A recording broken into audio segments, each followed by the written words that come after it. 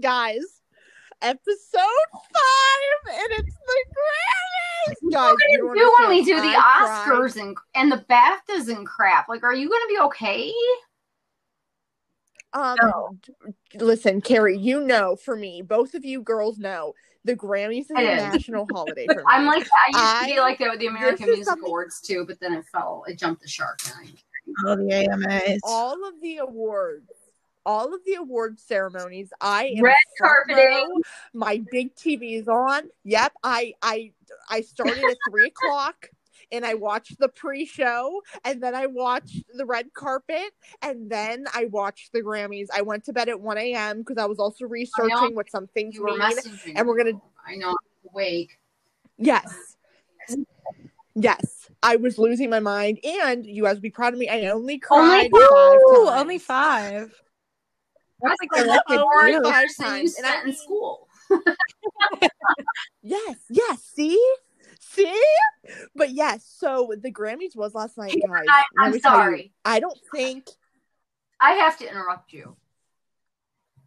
What? When Trevor Noah introduced him, and he stood there, I'm sorry, we have to talk about Harry. Like, we have to talk about Harry.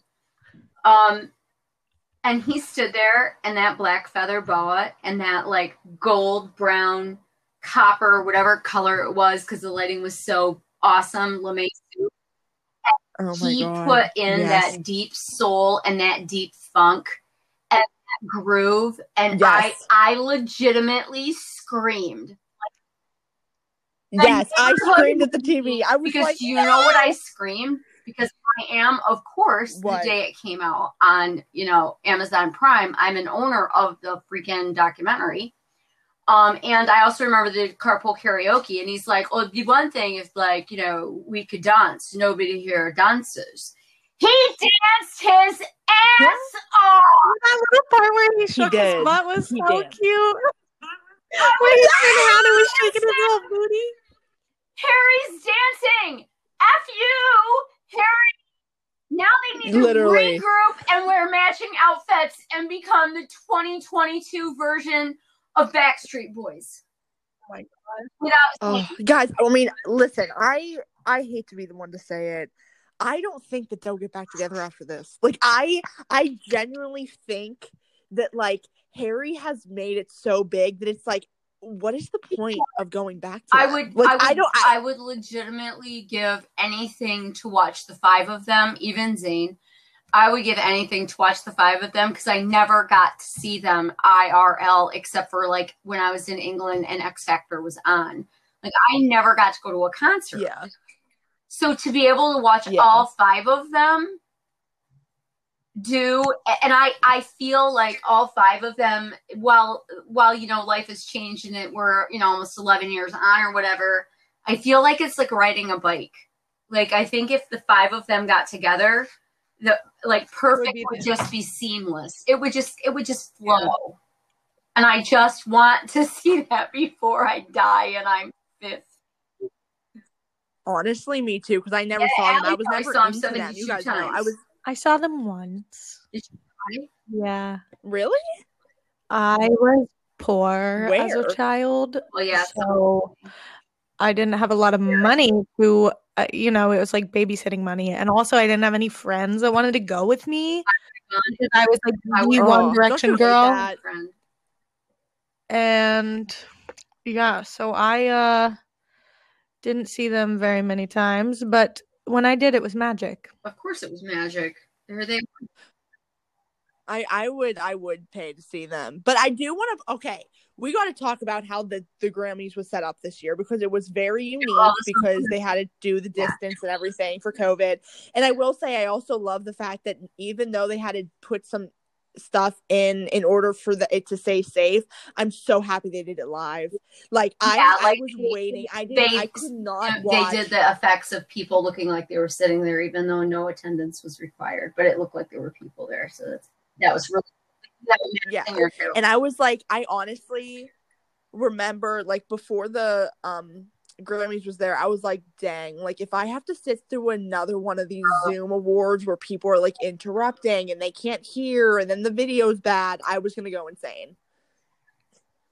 Like, I'm so happy they did it the way that they did.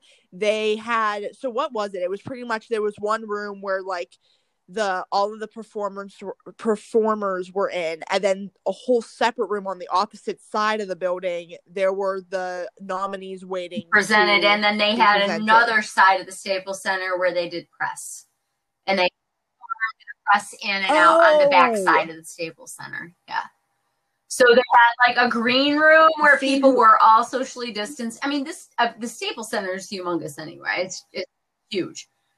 They had a place to stage, but I also believe that upstairs in like the boxes and stuff, if it wasn't your time, like obviously Harry opened, but then Harry had nothing to do.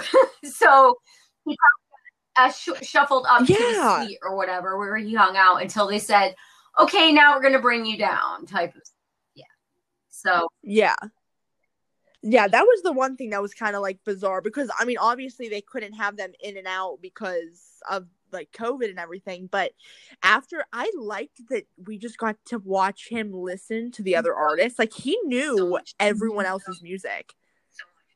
Like, I love that about him. He literally sat there and every time the camera panned on him, he just sang. Like, whatever they were singing, he was singing along. And I was like, man, this guy is so down to earth. Like, he just supports everyone. And I also need to say about Harry, I guess his manager, Jeffrey, he said I guess Jeffrey made like a comment that said, you know, everyone was expecting him to wear this colorful kind of related to watermelon.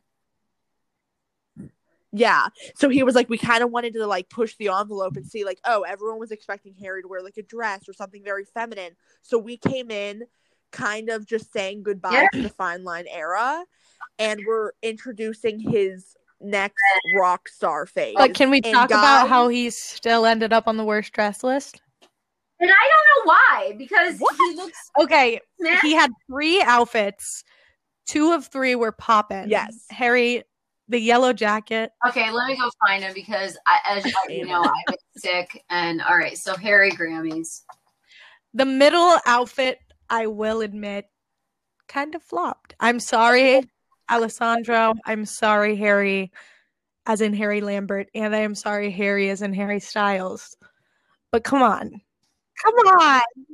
The second outfit he wore, he had his performance outfit. His performance outfit was smashing. The performance outfit was fantastic. That yellow outfit. Second outfit, yes. He had a yellow jacket, a tan shirt, brown pants, and a purple scarf. Yes. Who taught you color theory? Okay, hold on.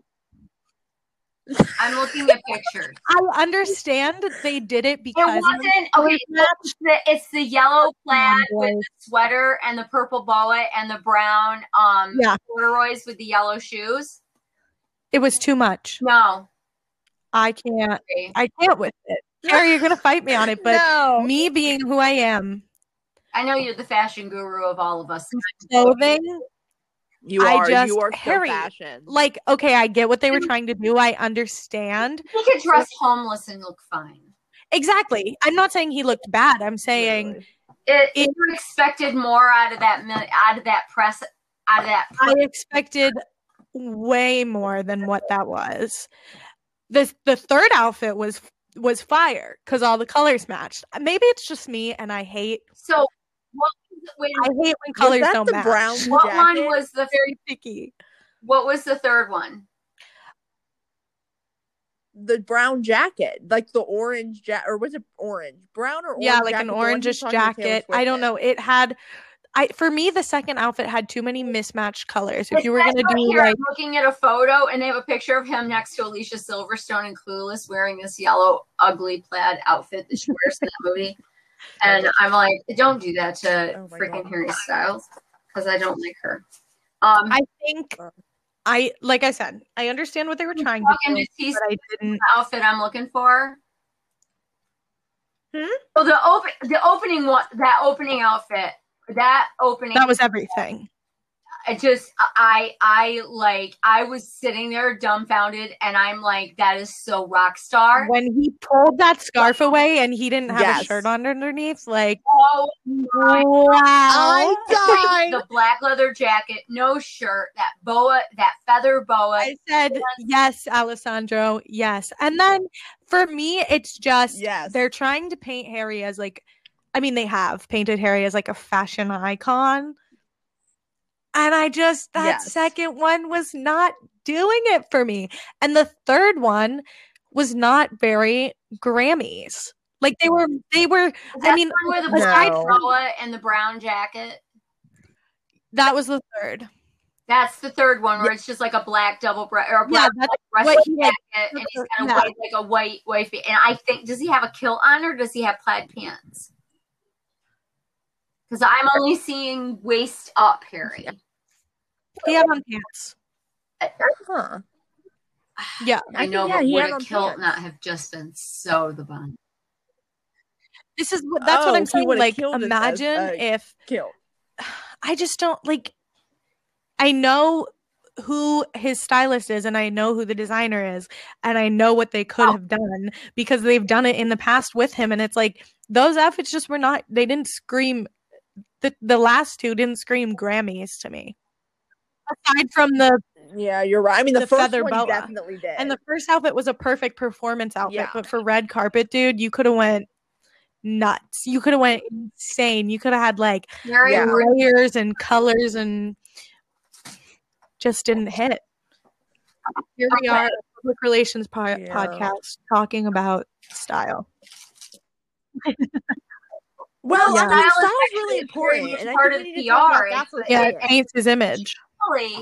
One of the things that I've really liked about Harry in this kind of revolution that he's gone through in the past year-ish or so, it's been a little less than a year, because we really didn't see him. He recorded the album and stuff, but like the first time we really kind of saw him pop out, he was wearing like the fine line shirts, and he was doing some stuff with Lizzo, but like, the first time I noticed him and like what a stupendous outfit was when he was on Howard Stern and he had on that beautiful blue cashmere shirt with the white Barbara Bush pearls and honestly shoes. So I know this because of Michael Sheen and Craig Ferguson, because this shows my age. Those shoes in Great Britain are called brothel creepers. So he had on these. And the reason they are is because they're soft shoe and you can creep through a brothel and nobody knows that you're in there. So he had on those fantastic brothel creepers in that whole thing with Howard. And I just sat there and I was like, that's amazing. But then for like 3 weeks, I was like, are you ever going to take that pearl necklace off, Barbara Bush? Listen, this is what I'm thinking though. Like, think of his iconic outfits. Like, think of just the Brit Awards. He went harder for the Brit Awards. Oh, the yellow with the Grammys. The yellow and purple. The yellow with the purple, like so good.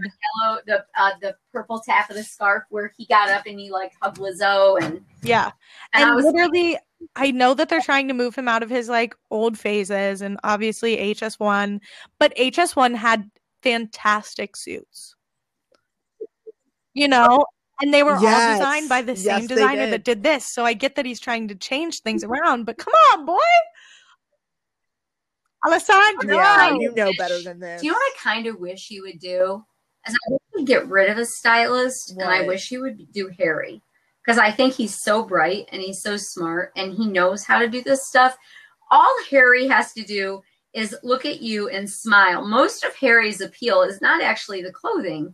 The appeal of Harry are the dimples and a cheeky grin. And you know what? Seriously, he could legitimately show up wearing like a rag towel, a sheet that came off a bed that somebody got murdered on, and like a hat that he dug out of a dumpster, and he could sing and smile and wink at somebody, no jewelry, no nothing, and everybody be like, wow, look at how hot Harry Styles is. Well, so I think he needs and I think he needs to.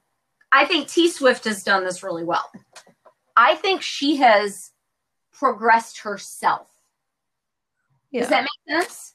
Like, Yes. he finally was like, okay, I understand when I was 18, I probably needed help, but I'm a grown-ass woman.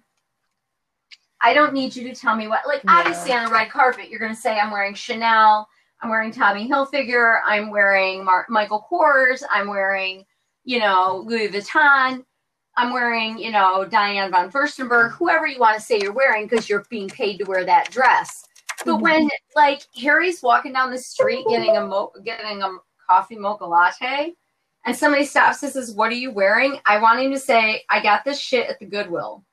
But I feel like he does. Sometimes he has his stylist to dress him up for events, but if you see him out, he's wearing. This is the thing. If Harry dressed Harry's self, what would he wear? Do we think he would be stylish, or do we think he would just give up? No, I don't. I think he's. No, I mean, I think he's just a.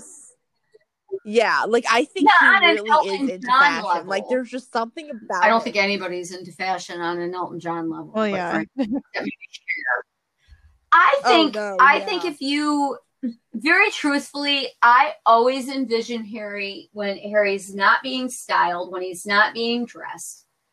I envision Harry in a pair of like probably not skinny jeans, but like, maybe like a pair of low riding, like dark acid wash jeans and some kind of like a Ramones t-shirt and a hoodie with his beanie on and a pair of Chucks. Because I think that's Harry. Oh my God, Carrie. That is so hot. Yeah. I think that's Harry. I think it is, but I do think that he likes.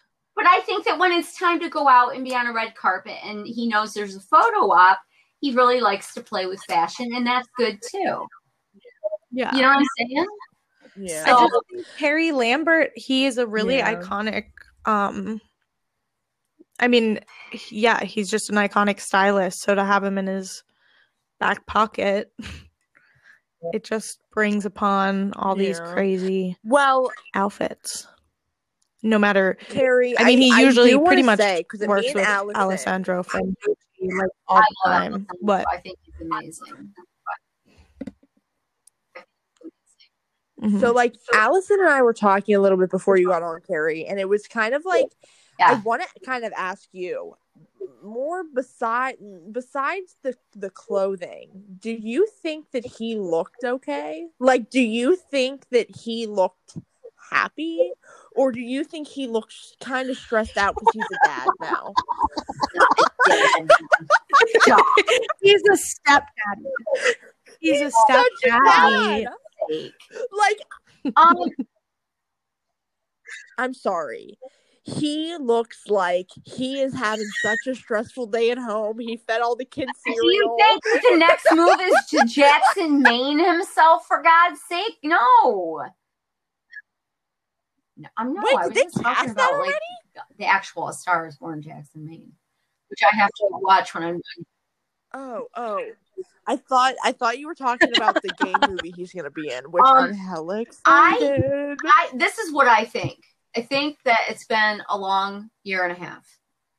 And while there's been downtime for Harry, there hasn't been a lot of downtime because and I say this truthfully because as we discussed last week with Meghan and Prince Harry,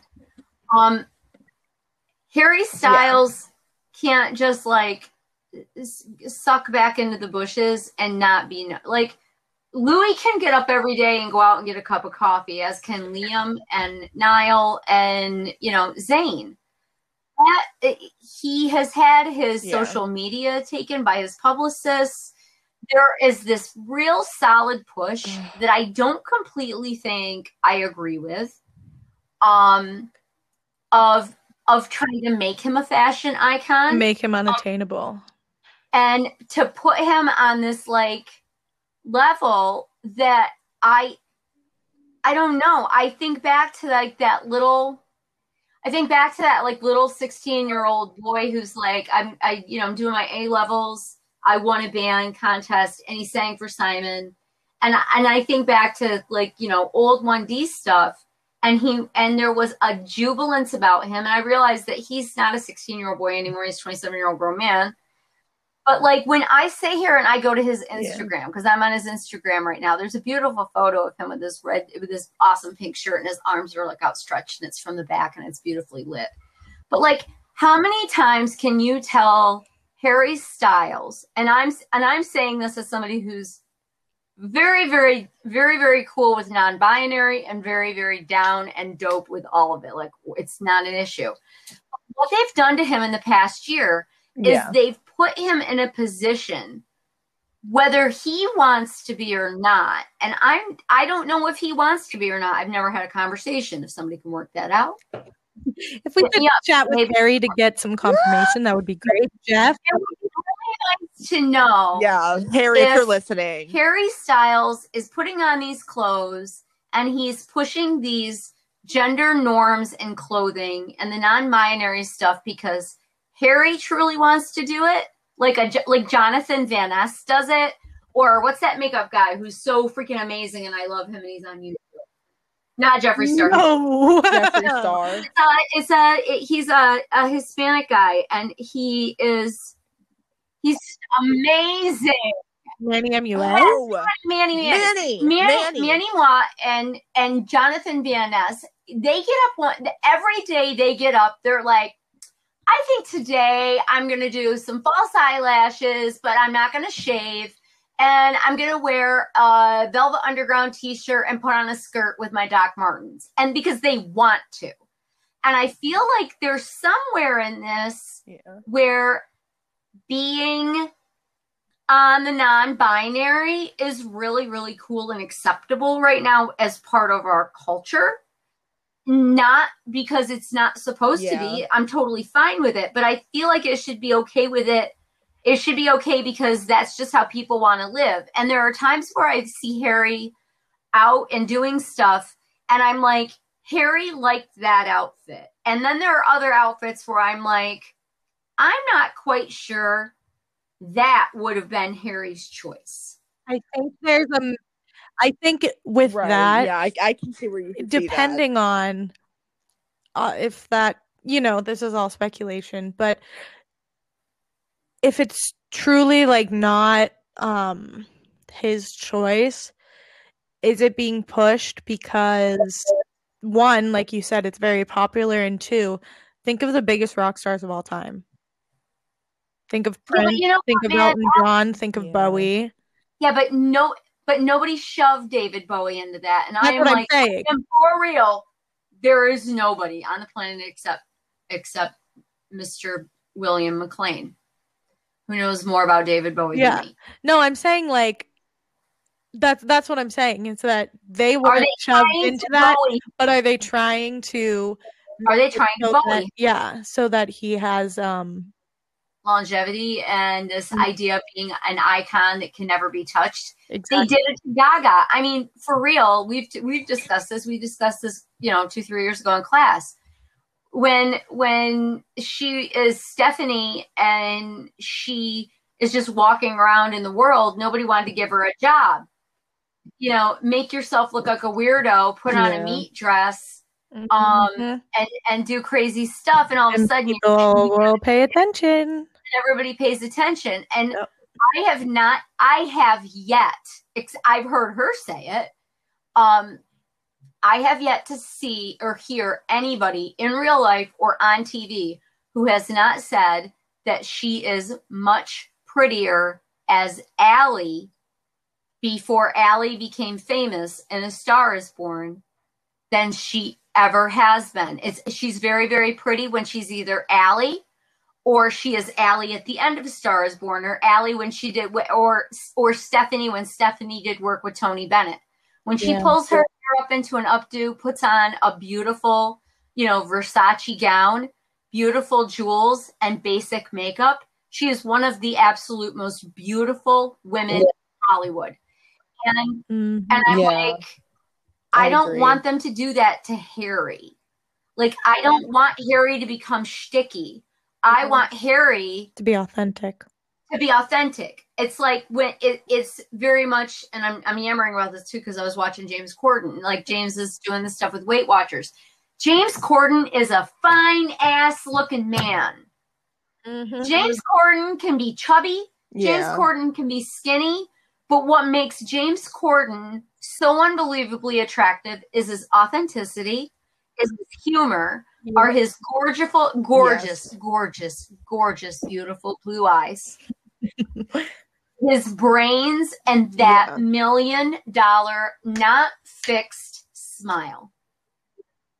And I don't want Harry Styles to be turned into Luke Evans. Luke Evans didn't turn himself into anything. That just showed up, which is really like an anomaly, like Alexander Skarsgård. But like, I'm afraid they're going to try to make him into something that is iconic. And he could be iconic on his own. And he's already iconic. So why are you doing this? Yeah. I will say, like, after you guys were saying this, I'm kind of like, I don't want to. I was gonna say we're about to hit 30, and we're gonna talk about Will we've been talking about Harry the whole time. Yeah, but I think it's important. I think it's important to point out that, like, ever since you guys said that, like, I'm thinking about it now. I don't see him super happy anymore. Like, I kind of see like he smiles obviously at his band because them chicks are badass. But like after, oh my god, So, but I feel like when he's performing, I kind of look at him and I'm like, no, he's an autopilot. Like, are you okay? It like Penn Jillette talks about this. Like, and I bring up weird people out of nowhere. But I listen to Penn Sunday School podcast just because it's a great podcast. Penn has done the Penn and Teller show, even the different incarnations, and they change it a couple times a year, where he can literally be standing on the stage and he's an autopilot. Because he says it, says it 7 nights, he says it 7 days a week because they do 2 shows and then they're dark 2 nights and they do 2 shows in 2 nights. And he can get up there and I kind of looked at Harry last night, and at the very beginning when the lights came up and he and that voice just came out of that microphone, I saw that there was this innate childlike pleasure of holy shit, I'm opening the Grammys. But very quickly that went into autopilot. And yeah. Like, this is my life. As we've talked, and we will, I hope, continue to talk, this is a job. Yeah. And I bet maybe yesterday he didn't feel like going to work. I mean, after how long? Yeah, I mean, I could definitely see. I mean, a lot of people, even on Twitter, said it. A lot of people on Twitter were like, is everything okay with Harry? Like, he smiled and it made me happy for a second, but when they were taking pictures of him at the Grammys at the step and repeat, people were like, why is he so like, smile for the camera, look over here, can I go home? And like, it's because it's a job. It really is. It's like there comes a point in time where you go, and this is pulling back the PR curtain.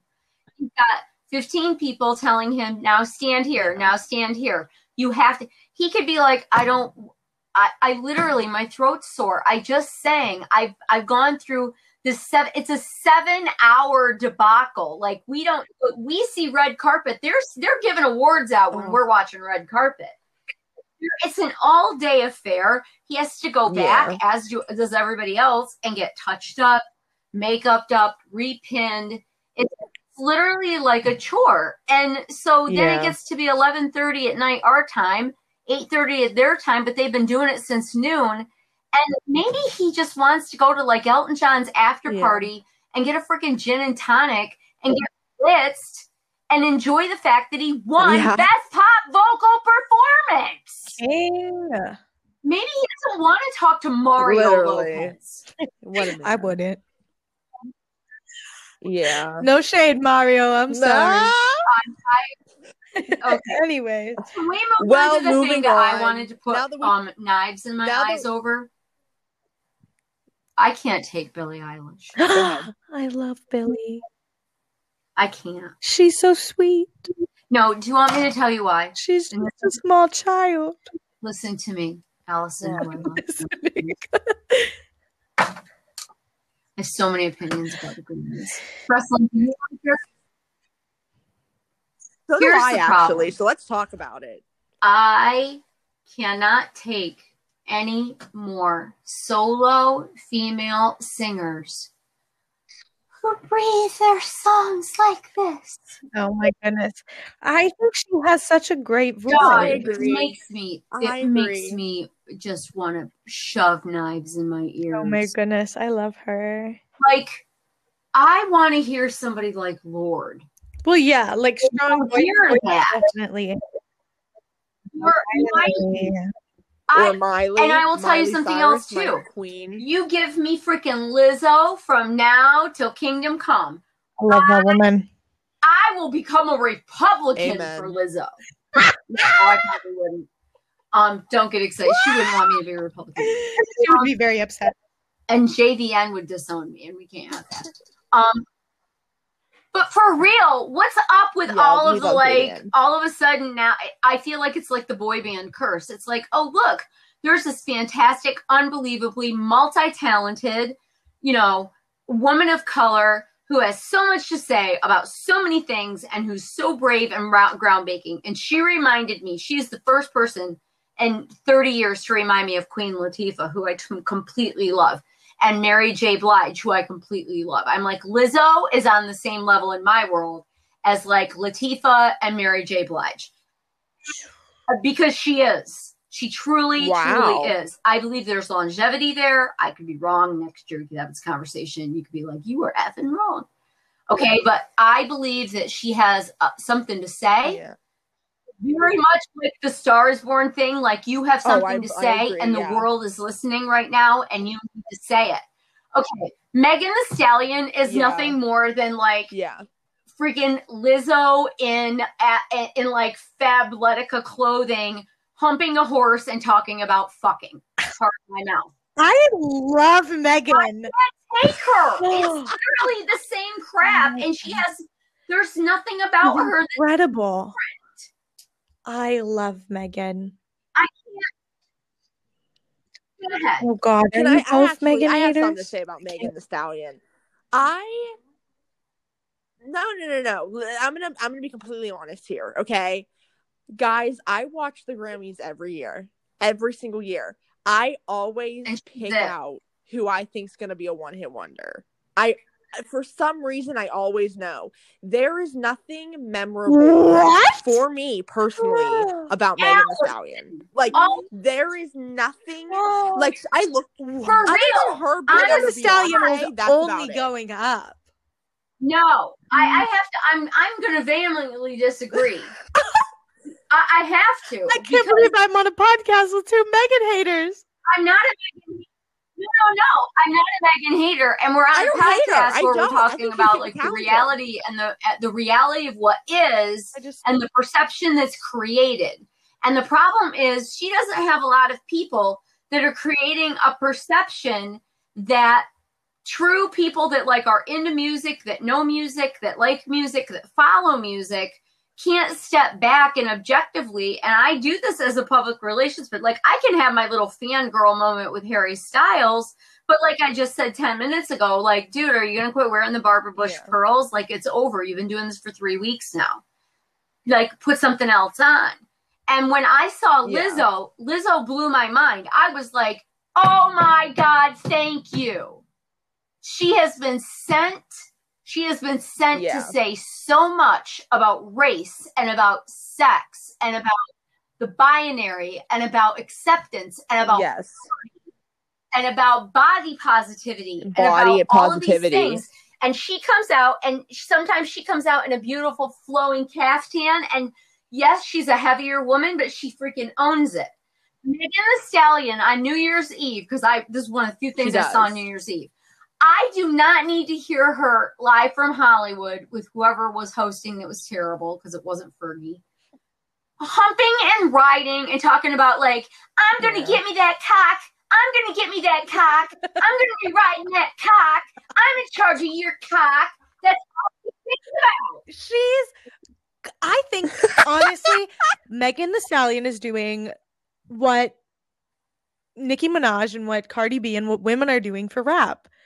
Men sing the same thing and they get just as many accolades as women. Or they get more, but these women are doing the same. They're singing the exact same thing, and they're not getting as much recognition, and now they are. Yeah, well, Allison, I will. You just saying I agree that on the double standard. Completely agree that I think that's why they're changing the industry, and that's why they're so big. Because agree 100%. I mean, I hear guys all the time that are like, "Why do you guys even listen to Megan Thee Stallion? She's not even all that good." And I'm like, because Megan Thee Stallion is singing the same stuff that you're listening to, but for us. But you're also talking. You also just compared her to Nicki Minaj and Cardi B. I'm like, you know what? There are female rappers like, but there are lots of powerful Black female rappers that talk to more than just humping. Like Queen Latifah cut her freaking teeth at the same time as NWA and Dr. Dre and Snoop and Public Enemy. And she was solitary on her own. And she spoke to poverty. She spoke to single motherhood. She spoke to gun violence. She spoke to all kinds of things. And you've got to have more. And Lizzo has more in her repertoire. She's talking about those same things now, about them being systemic. When Latifah talked about them 30 years ago, it was like pointing out that, like, yo, just because the Klan ain't hanging out on the corner don't mean that there ain't no Klan. Now what we're talking about is the systemic stuff. And Latifah still can do it just as good as does Mary J. Blige. But Lizzo is really the person who's bringing it out and putting it in the forefront that your racism is not what it looks like. Your sizeism, your sexism, your all of that stuff. Yeah, you know what? Like, there are male rappers that are going out every day and they're still pretending to be like Biggie and Tupac and talk about like all the gold and the bling, and I could shoot that one, I could shoot that one, I get me pussy, and I got rubbers, and my homeboys do too, all that stuff. It's all old and tired. I know it's old and tired, which is why I don't listen to them. I listen to old school hardcore rap. I don't listen to new young rappers except for Childish Gambino because he has something to say. Yeah, no, I get that. All she's talking about is trying to reclaim the fetishism of Black women, and it's backfiring. It's a horrific backfire. I mean, for some people, I will say, Allison, I'll be on your side for like 0.2 seconds with this girl. I feel like if she were to come out with something that was, I hate to say, like, more like, where she has something to say. If she does, say it. If it's not about sex and it's not about, you know, I mean, like, that's the thing, though. She has more music than just what's on the radio. I don't want to hear that kind of stuff. I listened to the whole album, and 3/4 of it legitimately is all about like how it is a very giant reclamation. I don't disagree with you. It's a reclamation of, for years and years and years, Black men have objectified women, and they've objectified them in the most horrible ways that you can think of. Whether white men have objectified women, and by God, it's 2021. And if somebody's going to objectify women, then by God, it's going to be women who choose to objectify women. Mm-hmm. And I'm not slut shaming her on any level. I just feel like, do you have anything else to say except for the fact that you want to get even for, like, I don't know, 20,000 years of patriarchy and men objectifying women? Because I don't hear it anywhere. And when I turn on Lizzo, I hear concerns of the school to prison pipeline. I hear concerns about sizeism. I hear concerns about, you know, like, things that are really important, of poverty, of inequity, of mixed race people, of like all of this systemic stuff about like George Floyd and Breonna Taylor. And I see Megan Thee Stallion, and all she's doing is talking about like, yeah, you think you can come up on me and you're gonna trick me into going out in the back of Yeah, that's some of her stuff. I'm going to show you. I'll get you first. Okay, we're not in 8th grade. This isn't a playground. I don't know. I think she does have some. I think they're not projecting her music with a message as much, but she definitely. That's why her PR people suck. Well, yeah. And that's what this is all about. But there is definitely, I mean, with that whole issue of when she got shot. So did Fitty. She got shot in the foot. She got shot? By Megan Thee Stallion got shot by Tory Lanez.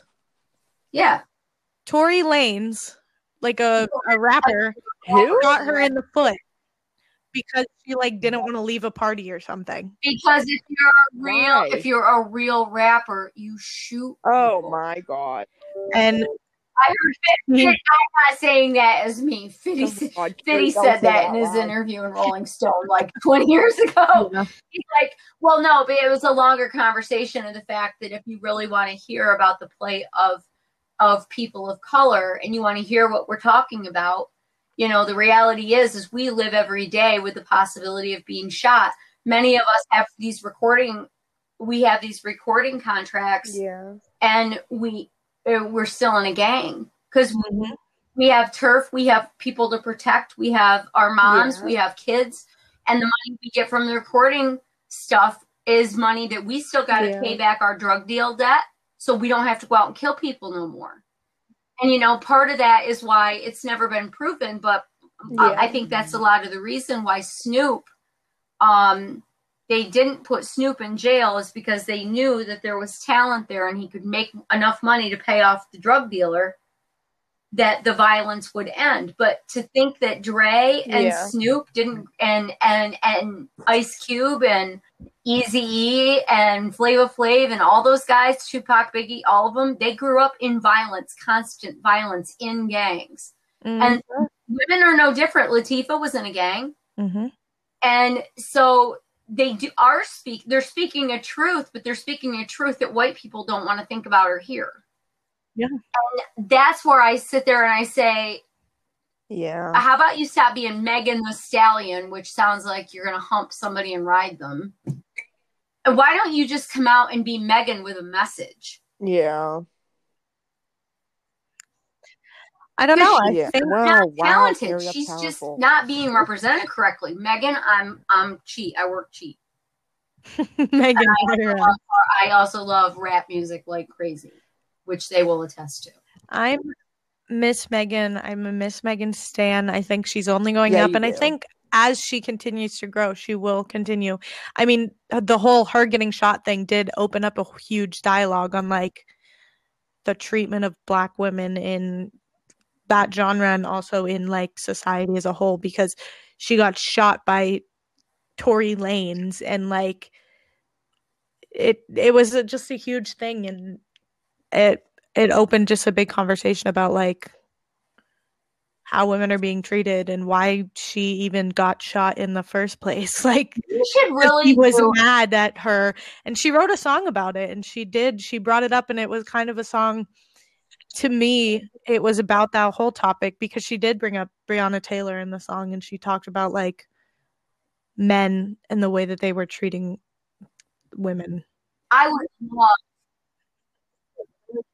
love in the doobly doo on any of our social media that you should all be following us on. I would love to hear comments because I think it would be really cool. Because we do have contact. We have friends that do other friends that do podcasts, and we have experts and stuff, and people that understand like race and music and stuff like that. I think it would be really cool to do a podcast and have a guest on to talk about like the fetishism of Black women and born out of slavery, and how it is perpetuated, and how the broken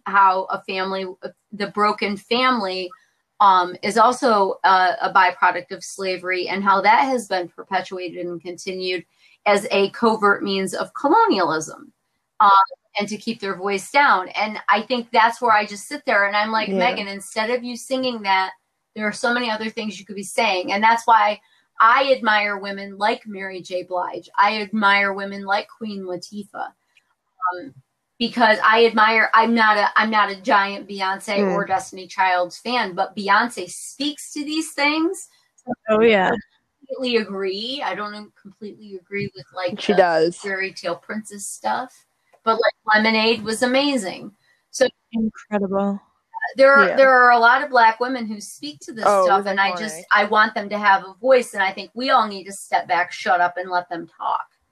And if we can get them, I think Harry did a beautiful job of propelling Lizzo, because I think he hung there when he covered Juice and he got her. All of a sudden, everybody wanted to know, who is that woman with Harry Styles?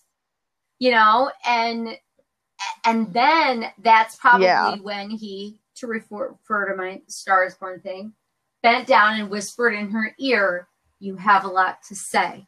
Now say it." You know, because Juice is kind of a grooving song. Yeah. You know. Yeah.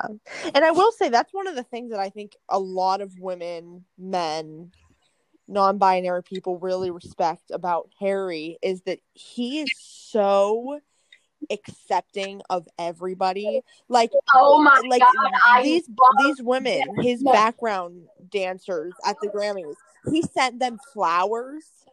He sends everyone flowers, free sweatshirts. He's like, thank you for just helping bring something to life, whether it be a movie, whether it be a performance. You know, he thanks everyone up and down. He loves women more than I think any man in the music industry has ever loved women and respected them. He loves the LGBTQIA community. He constantly is, you know, talking about like, them, hey, whether on stage gay, holding up, you know, gay flags or or just like being so respectful. Where like the one girl was in the audience and she had a sign that said "I'm gay," and he literally was like, "Can I read this out loud?" Like, he is the most respectful king in the world, and I feel like even though he's so big, he is still so underrated. I like, don't think they're. I don't think he's underrated. I think he's humongous. I think he's on the verge. I think he's on the verge of tipping to going to like people are tired of him. I'm like, okay, back up. I think by underrated, Tresslin, you mean like under, like he's appreciated and he is huge, but people don't even understand the extent to which it goes. I concur with like that. People love him for his looks and his music and whatever, but it's like there's so much more than that. But people just love him for yes, like the reason, like people love him because his music's amazing right now. Like he's a beautiful man. There's so like all this more. stuff. But at the end of the day, if you really look at him and if you follow him, you would be just like, man, this guy is so respectful. Yeah. Like you have to have nothing but respect for him. I think he's been mentored so much by Stevie Nicks. Oh, I love it. Because she's the queen. Yes. And I think that where he could have very much taken off with very little problem, like Head in the Clouds, I'm an effing rock star.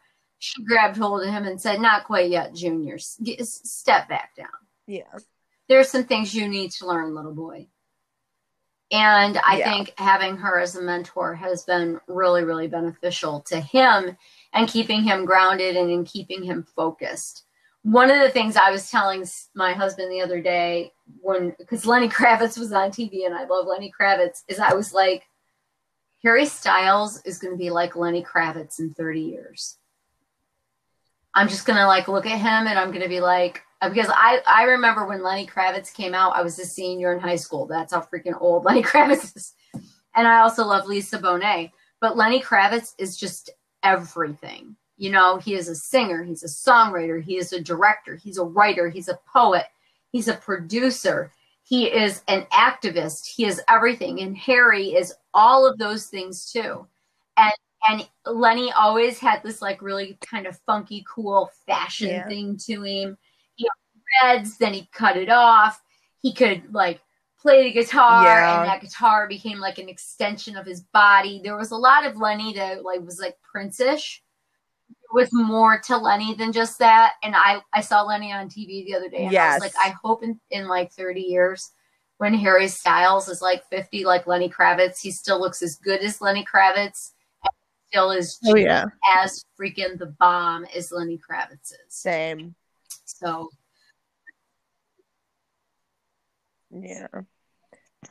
Well, let's also talk a little bit about Beyonce, because I think we have to talk about how she has made Grammy history.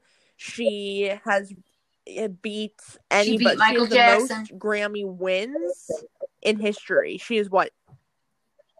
She beat Michael Jackson, and she's the first woman in history to have that many awards as well. So that's pretty iconic. Beyonce. I mean, this woman, like, she is. You guys know I don't really follow rap that much, but Beyonce has opened up so much for somebody like me that, like, you know me, I'm very like, let's pop focused, you know what I mean? Like, I'm like Taylor Swift, Harry Styles, Miley Cyrus, Demi Lovato, Jonas Brothers. That's my genre.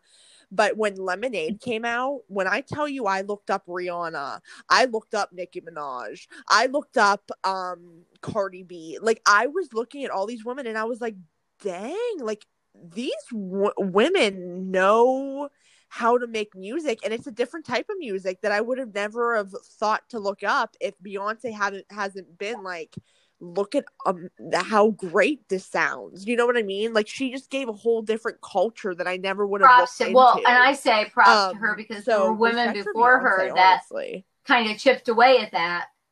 But because of her, I think because there were so many little girls that loved Destiny's Child, and then even when they broke up and she went solo, and you know, like, that first solo album is so great, and they did some really good PR stuff, including getting Justin Timberlake to be on Saturday Night Live and do it with, like, if you like better, put a ring on it. Yeah, I mean, that's PR right there. It's brilliant. But she became a next level type of person when she started to incorporate philanthropic work and actually speaking about stuff that made people uncomfortable. And I'm not, I am not a bee. Like, I'm not. Yeah. My friend Colleen. Colleen, if you're listening. Neither am I, but I have so much respect for her. My godchildren to bed, my godson to bed. But my friend Colleen, her whole house, they are the bees. That's why all of her kids have bee names, because she loves Beyonce. And but what I will say that I think is really amazing about Beyonce is she has taken it to the next level. And she has done a lot of the same thing that, like, Angelina Jolie has done. She has made her career in music be just as powerful as the philanthropic work she does, and they play off of each other. Yes. You can't have Beyonce the musician without having Beyonce the activist. Mm-hmm. And it's worked very well for her and for Dre both. Yes, I think it's just a really... it's Jay-Z. Sorry, I'm we were talking about Dre earlier. Yeah, but I think Jay-Z has done the same thing. I don't think though that he's ever going to eclipse her. He won't, and I don't think he cares. No. She is the person the first person I ever heard talk about, and I've been in school for a long time, but I actually watched an interview her where she talked about the fetishism of Black women and the innate permission that men, regardless of skin color, have to fetishize Black women and to believe that they are all sluts and tramps and whores, and they're there to be dominated. And if that means you rape them and you kill them, then that's okay. And she said, no more, not on my dime. I have the ability to stop that. So I give her props for so many things, but her music is like, it's not my jam. I love it. But 28, man. Yeah. Well, I will say, like, one of the most amazing,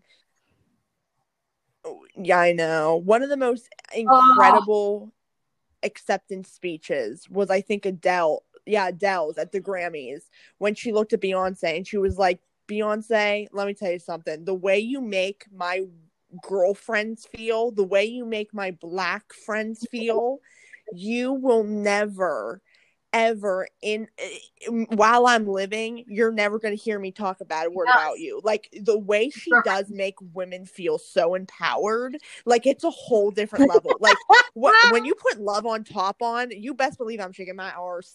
I'm losing my mind. Like, her music does something to women. Well, I think what she does is, you know what I mean? She is unapologetic. And if you don't like it, you can kiss her ass. And she's going to talk about this whether you want to talk about it or not, and whether or not you're comfortable. And the other thing that she is, and I think that she does this the most beautifully, is she doesn't have a shtick.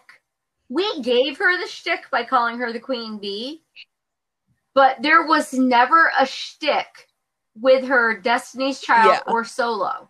Beyonce is extremely authentic.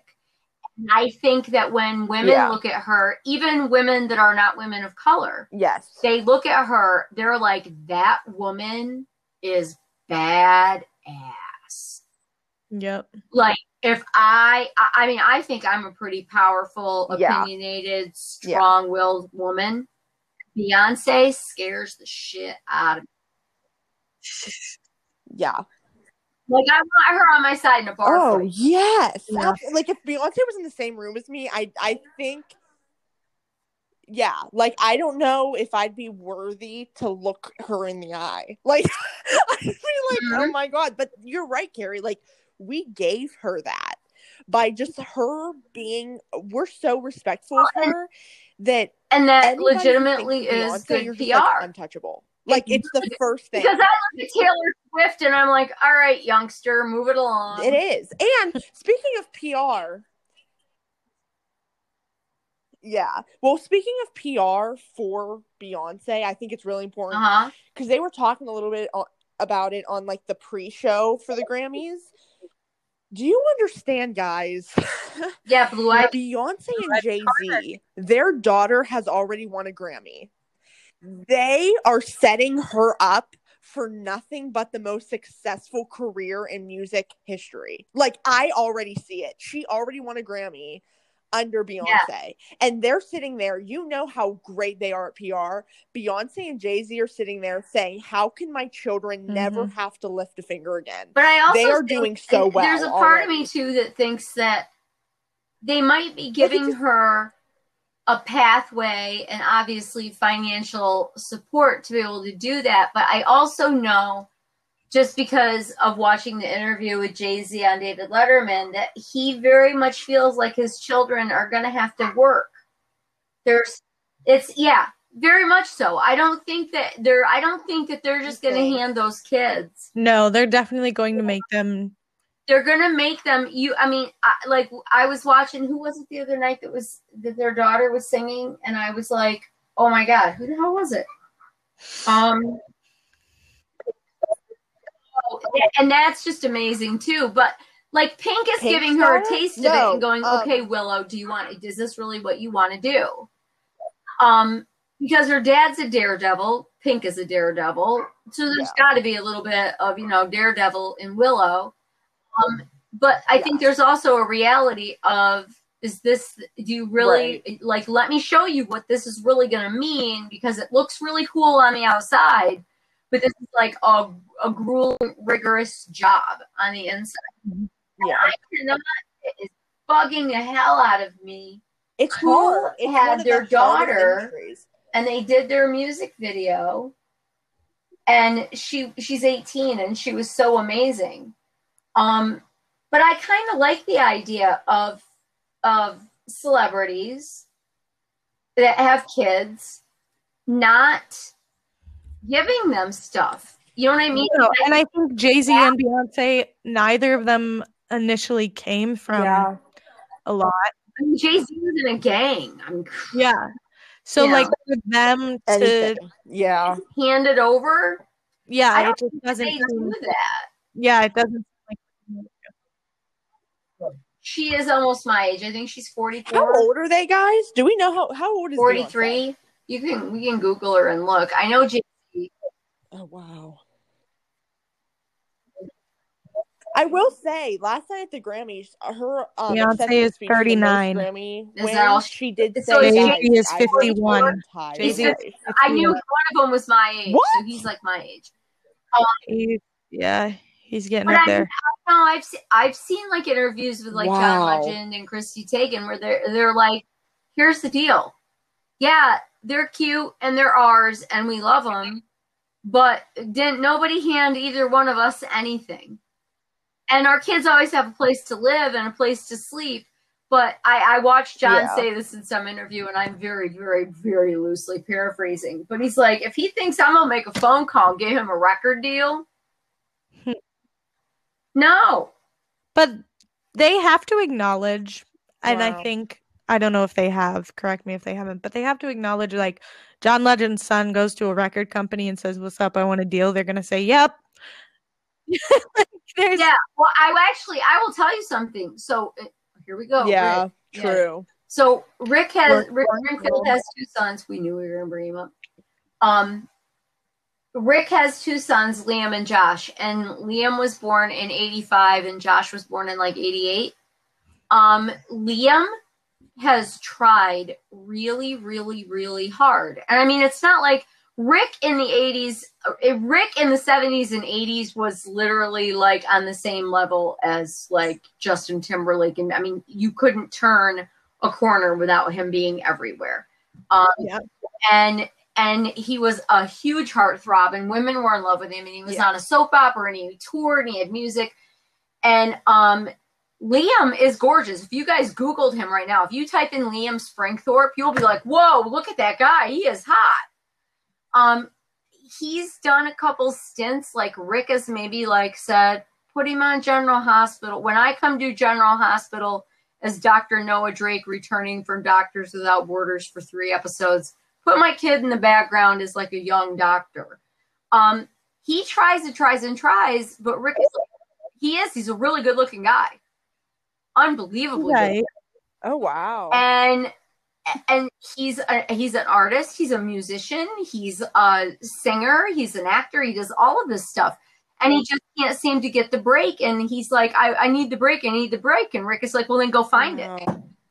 Because I had to go find mine. Well, Josh he turned around and was like, I have absolutely no desire to go into this industry. I've seen what this industry people. Yeah. Josh teaches 3rd grade at the elementary school that he and Liam went to that also Kobe Bryant's kids went to. Oh, that's cute. So, also, Josh, gorgeous. Yeah. Well, I will say, like, sometimes... And their mother is absolutely drop dead beautiful. And she's now. They're all super gorgeous. To put up with Rick Springfield, who I love you, Rick. I love you. I love you. But, you know, we had a conversation.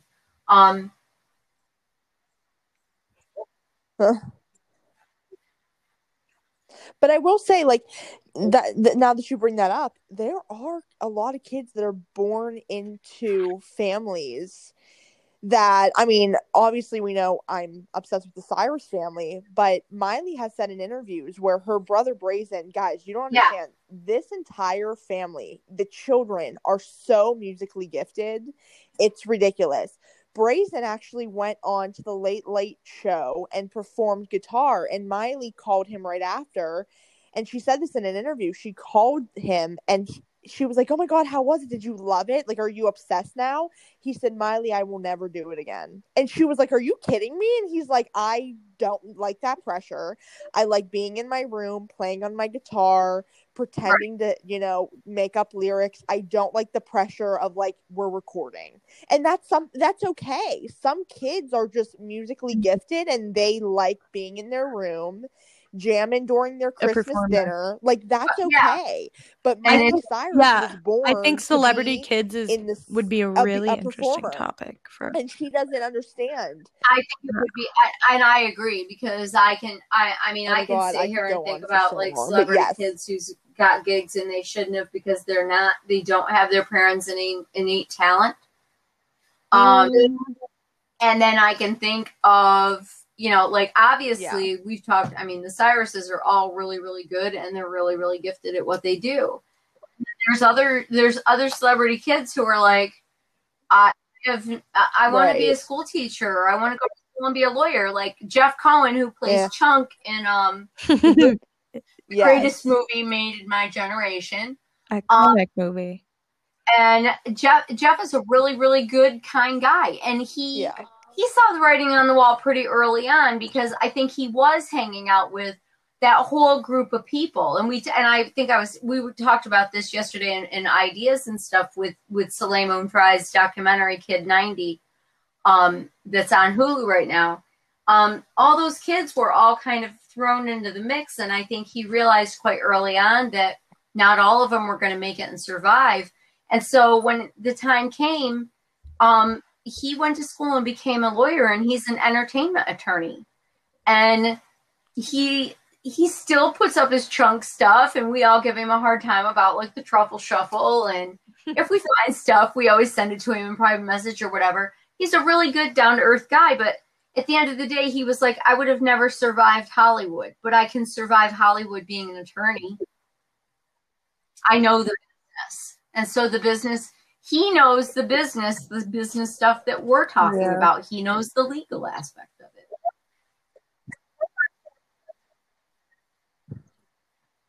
Yeah. Oh, God. Well, one last thing that I want to talk about before we end the show. We've been talking for a while, but I think I know we haven't even gone. We might need to do a part 2. But I think somebody that I think really needs to shout out, because I've seen it all over social media. Taylor Swift, her album Folklore has been the #1 album through quarantine and has gotten so many people through quarantine. The album actually got her one of her best reviews in history. I've never listened to that album, but I can tell you that I listen to Everyday Life with Coldplay, and I totally listen to Haim all the time. I love that. But please, why big. God? I understand Gaga, but please, can somebody explain Ariana Grande to me on any level?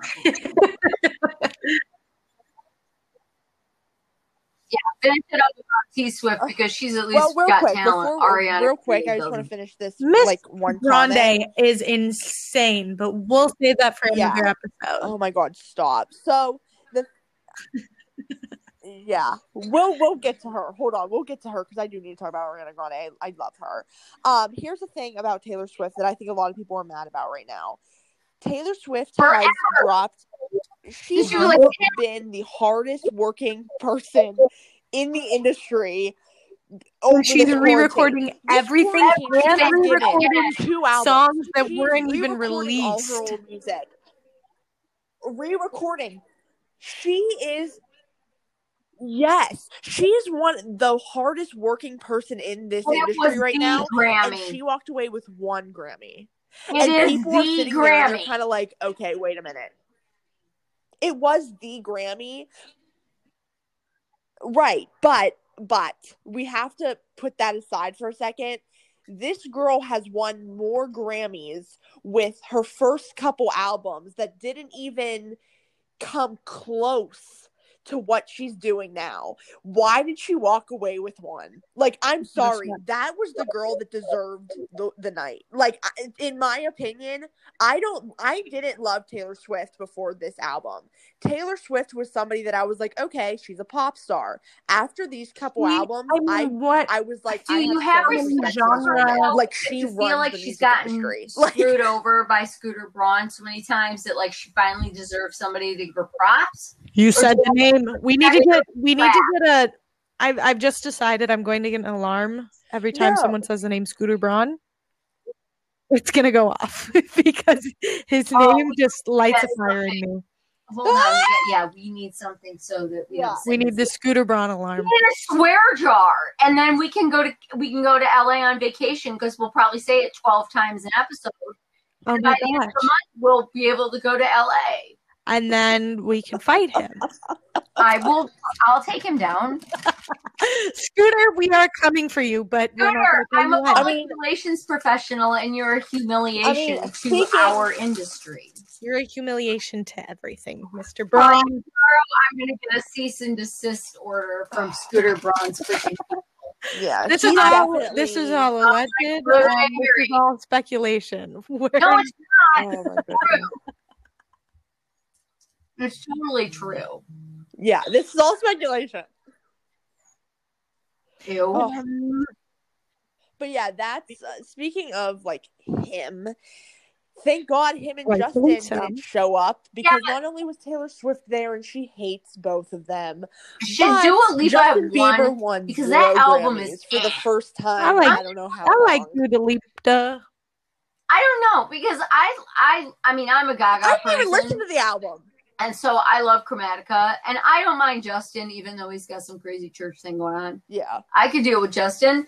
And obviously Fine Line is, to me, in so many ways, just utter written perfection because there were so many people, and they recorded it at Peter Gabriel's joint, and it's just mixed and produced beautifully. And I am going to give T Swift her props because as much as a teeny bopper as she is in my brain, even though she's not anymore, that woman has been writing her own music and performing it literally from Wyomissing, Pennsylvania at the age of like 8 or 9 to now.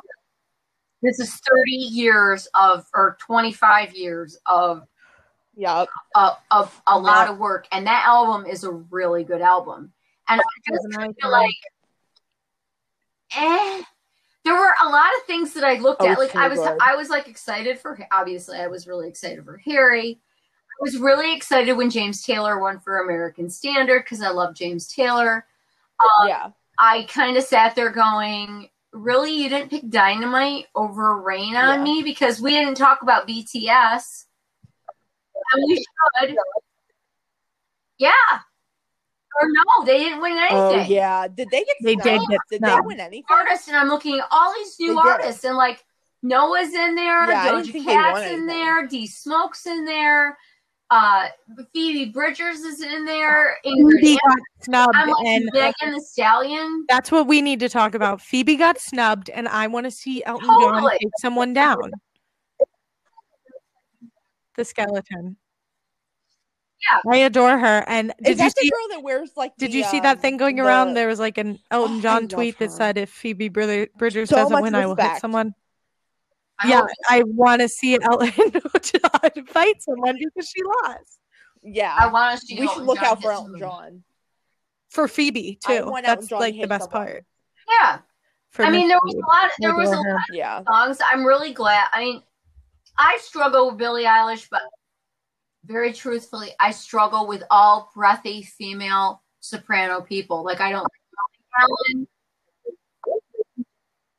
I love William Eyelash. You want me to tell you what the Billie Eilish? It's like the Billie Eilish. Something about. I mean, we could go back to other people.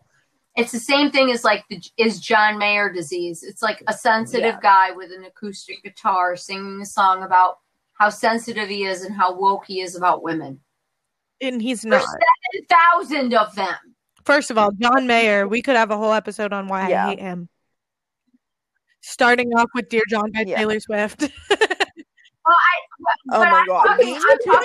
Guys, start writing down. So, I know. When I remember when Ed Sheeran came out, I mean, when Ed Sheeran came out, this was the same time as like, Howie Day had a bad day. Yeah, it was very big. James Blunt came out. Singer-songwriter. And it's all the singer-songwriter, but they all sounded very homogenous. They were all like white guys. And either they had a piano or they had a guitar. And they were singing about how much men never have appreciated women before. Like guys like James Taylor back in the 70s. They were like we are. Your body's a wonderland. And like Jason Mraz broke it up a little bit with some scat and some ska. Yeah, Jason Mraz was pretty dope. I remember the first time I ever saw A-Team on, and it was on like between a show on MTV. Yeah. And I'm like, how many more guys do we need with a guitar? How many more of these songs do we need to hear? Okay, and it's the same thing with Billie Eilish. We have had breathy singing on the out breath. I don't like stop. Yeah. Please, God, find something else.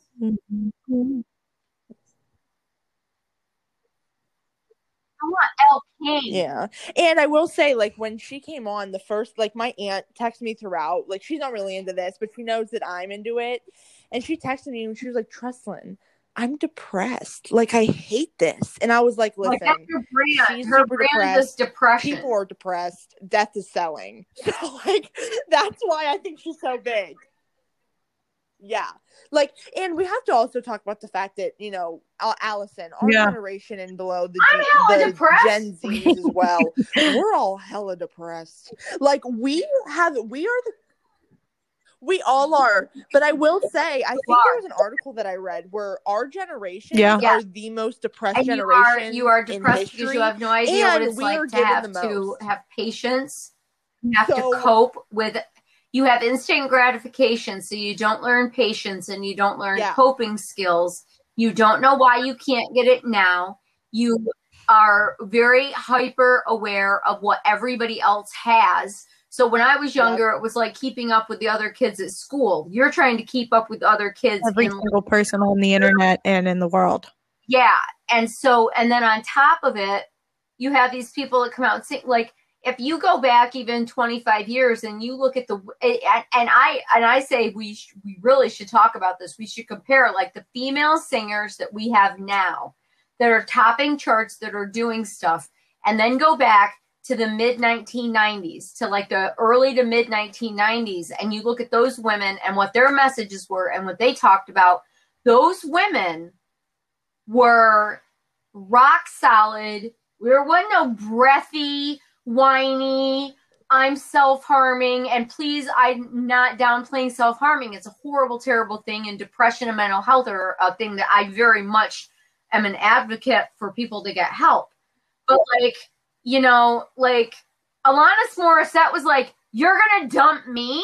Yeah. How about I like mess your life up? Uncle Joey on Full House. Uncle freaking Joey. So much. And you never look at Uncle Joey again because you're like, all you can think of that was written about him. I can't believe it.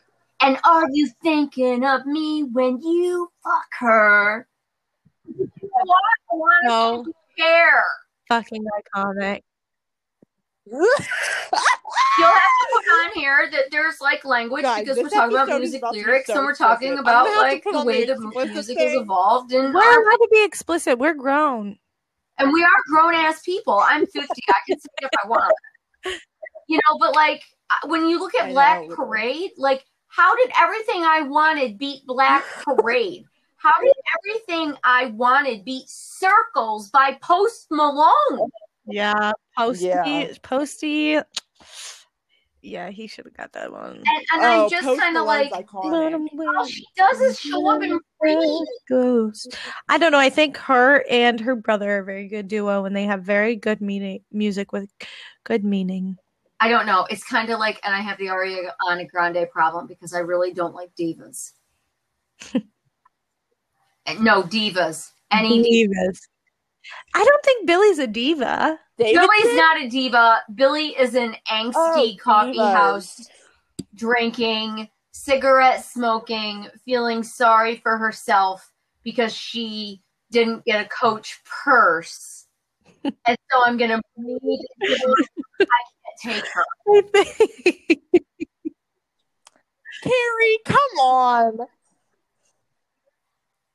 That is the opposite. When I think of Billie Eilish, honestly, when I think of Billie Eilish, I think of my little sister, young girl that is so depressed, and she's because they're about the same age. The reality is, how old's your sister? My sister? They're so depressed. 17. You're 17. So, Allie, how old's your sister? 17. Okay. Tatum's 17. So, when I was 17, I was depressed. And I listened to depressing music.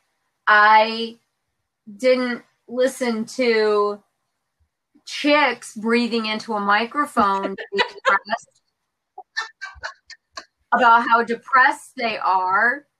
I listened to music that I thought, if I'm depressed and I'm sad, the only way it's going to get better is if I make myself better and I make my world better, which is what turned me on to things like Janis Joplin and Bob Dylan and people that had a message that went beyond like, I'm just so sad, you know? Yeah. I love. Yeah, but I will say, like, now that I'm really thinking about it, I think there's a big difference between like the sad music, like Carrie, mark my word, like I might be wrong, I don't know, but I feel like your generation was very focused on like, please don't go to war. Like, I'm begging you. Like, I have loved ones who are going into war. Like, please don't do it. Like, we're trying to fight against it. Allison and I generation are more of like, we have heartbreaking songs. No, we were that generation like, too. It's we're just the that generation that like sleeps around, and then we get our heart broken, and then we sing about it. Yeah, and like that's why I think Taylor Swift works so well with our generation, is because we were the generation. There were so many of us girls that thought that we were tough enough to just, hook up with these guys, and then they break up with us, and then we're just like, why did we catch feelings? And then we sing about it. You know what I mean? So I think that's why Taylor worked. And for Tatum's generation and Allison's sister generation, they're just depressed in general.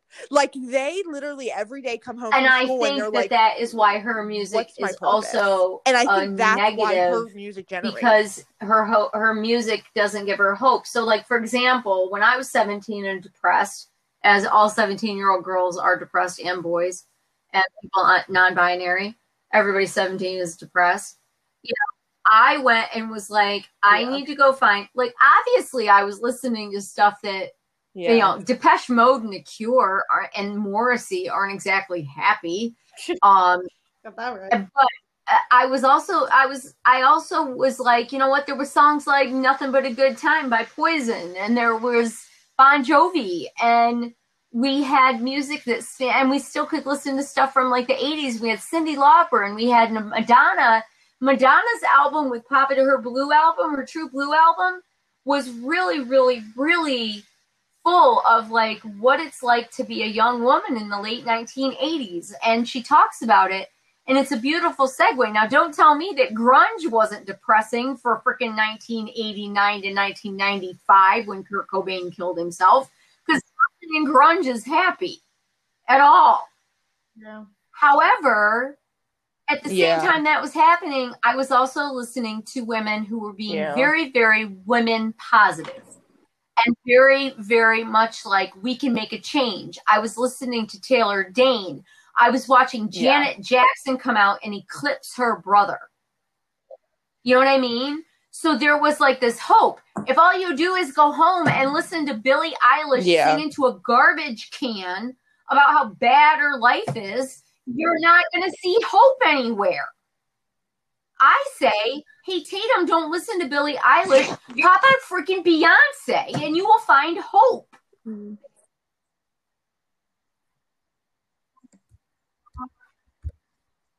Yeah, I could see where you can see that. Yeah, I mean, definitely. I feel like no matter what, I think it's okay to have the music there, just in case, if you do get into those moods, you're allowed to listen and you're allowed to feel that. But you're right. At the same time, if you have music that matches your mood, pick a different genre that kind of uplifts that mood. But I feel that there's, because at the end of the day, as someone who listens to sad music, there's something to say about like being seen in the music that you're listening to. Me. That's exactly where I was getting at. Your mental health matters. And it's like, it really makes you feel weirdly better. Like, this summer, I'm sorry, guys, I've been so depressed, just like living, or not this summer, this winter, just being at home and constantly going to work in a job that I didn't really want to be doing. And then Taylor's album came out, and she's just like, she gave me some kind, I mean, it was sad hope, but it was still hope, being like, guys, we're all depressed. It's okay. We're all depressed. We're all feeling it, and it's going to get better. And there's heartbreak right now. I'm going to cry thinking about it because I really want to get out of here. But like, there is hope, and you have to listen to that music allows you to be heard and pulls you out of that depression. For music, as weird as that sounds. And you want to hear sad songs, but you also want to find hope in the sad song. Very truthfully, you need to go back to the 90s, and you need to look at that group of women that put together like Lilith Fair. You need to look at like Sarah McLachlan and Tori Amos and Alanis Morissette and the Indigo Girls and Dar Williams and Melissa Etheridge and Ani DeFranco and Tracy Chapman. Yes. Because, I mean, Melissa Etheridge is one of the greatest examples of born in Leavenworth, Kansas, in the shadow of a giant federal penitentiary, lesbian in the middle of the Midwest of America in the 70s. Do you think that worked very well? She put all her crap in a car, every dime she had, and she went to LA and she played little crappy dive bars. And she sings songs about pain. She sings, her Red album is probably one of the best things she ever created, because she talks about being lonely. Like, there's a song that's called I'm Only Lonely. I'm only lonely when I'm driving in my car. It's like everything you do, you're lonely. And the song is actually called Occasionally. But when you listen to that, all of a sudden it makes you realize that you can be as lonely as you want to be, or you can be as hurt as you want to be, but your fate lies in you. And so, and Pink is another example of that. I mean, she could have had everything, and she's gone on record as saying this. They finally said to her, we're not giving you a record deal until you get clean. Because we're not dumping all this money into you. You're unbelievably gifted, you're talented, but you're an addict. And you have a whole bunch of baggage with a broken family and bad boyfriends, and you're a club kid. You get yourself together, you got a deal. And that's why those first few albums, like Just Like a Pill, it's all metaphorical. It's all about, like, every guy she had was a bad idea, just like popping a pill she had was a bad idea. What did she do? She learned to freaking, like, swing in silks and sing Glitter in the Air upside down at the Grammys with water running on her. So iconic. So iconic. Billie Eilish will never do that. Okay.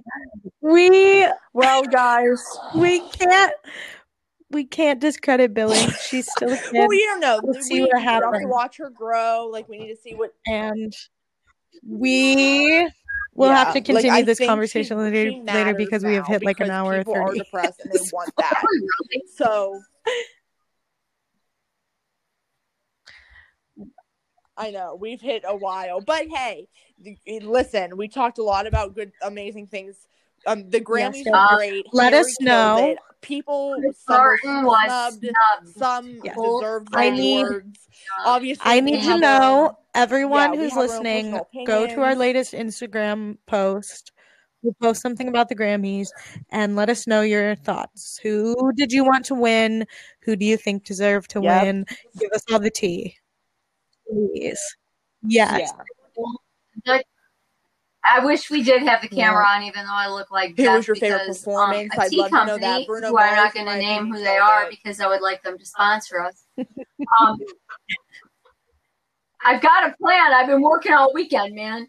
I have a teacup that says it's mother effing tea time. So spill the mother effing tea. Spill that tea with us. Well, because we've got Oscars coming, we've got BAFTAs coming, we've got coming. Maybe we should put some polls out, but we'll discuss social media strategy later. I'm getting tired. Yeah. Follow us on TikTok at Exposure Breakdown. In order to stay following us, make sure you follow us on Instagram. Make sure you follow us on Twitter, TikTok. This has been the Exposure Breakdown podcast. Hey, everybody. Thanks for joining us. Stay kind. Be kind to all people always. See ya. Be kind.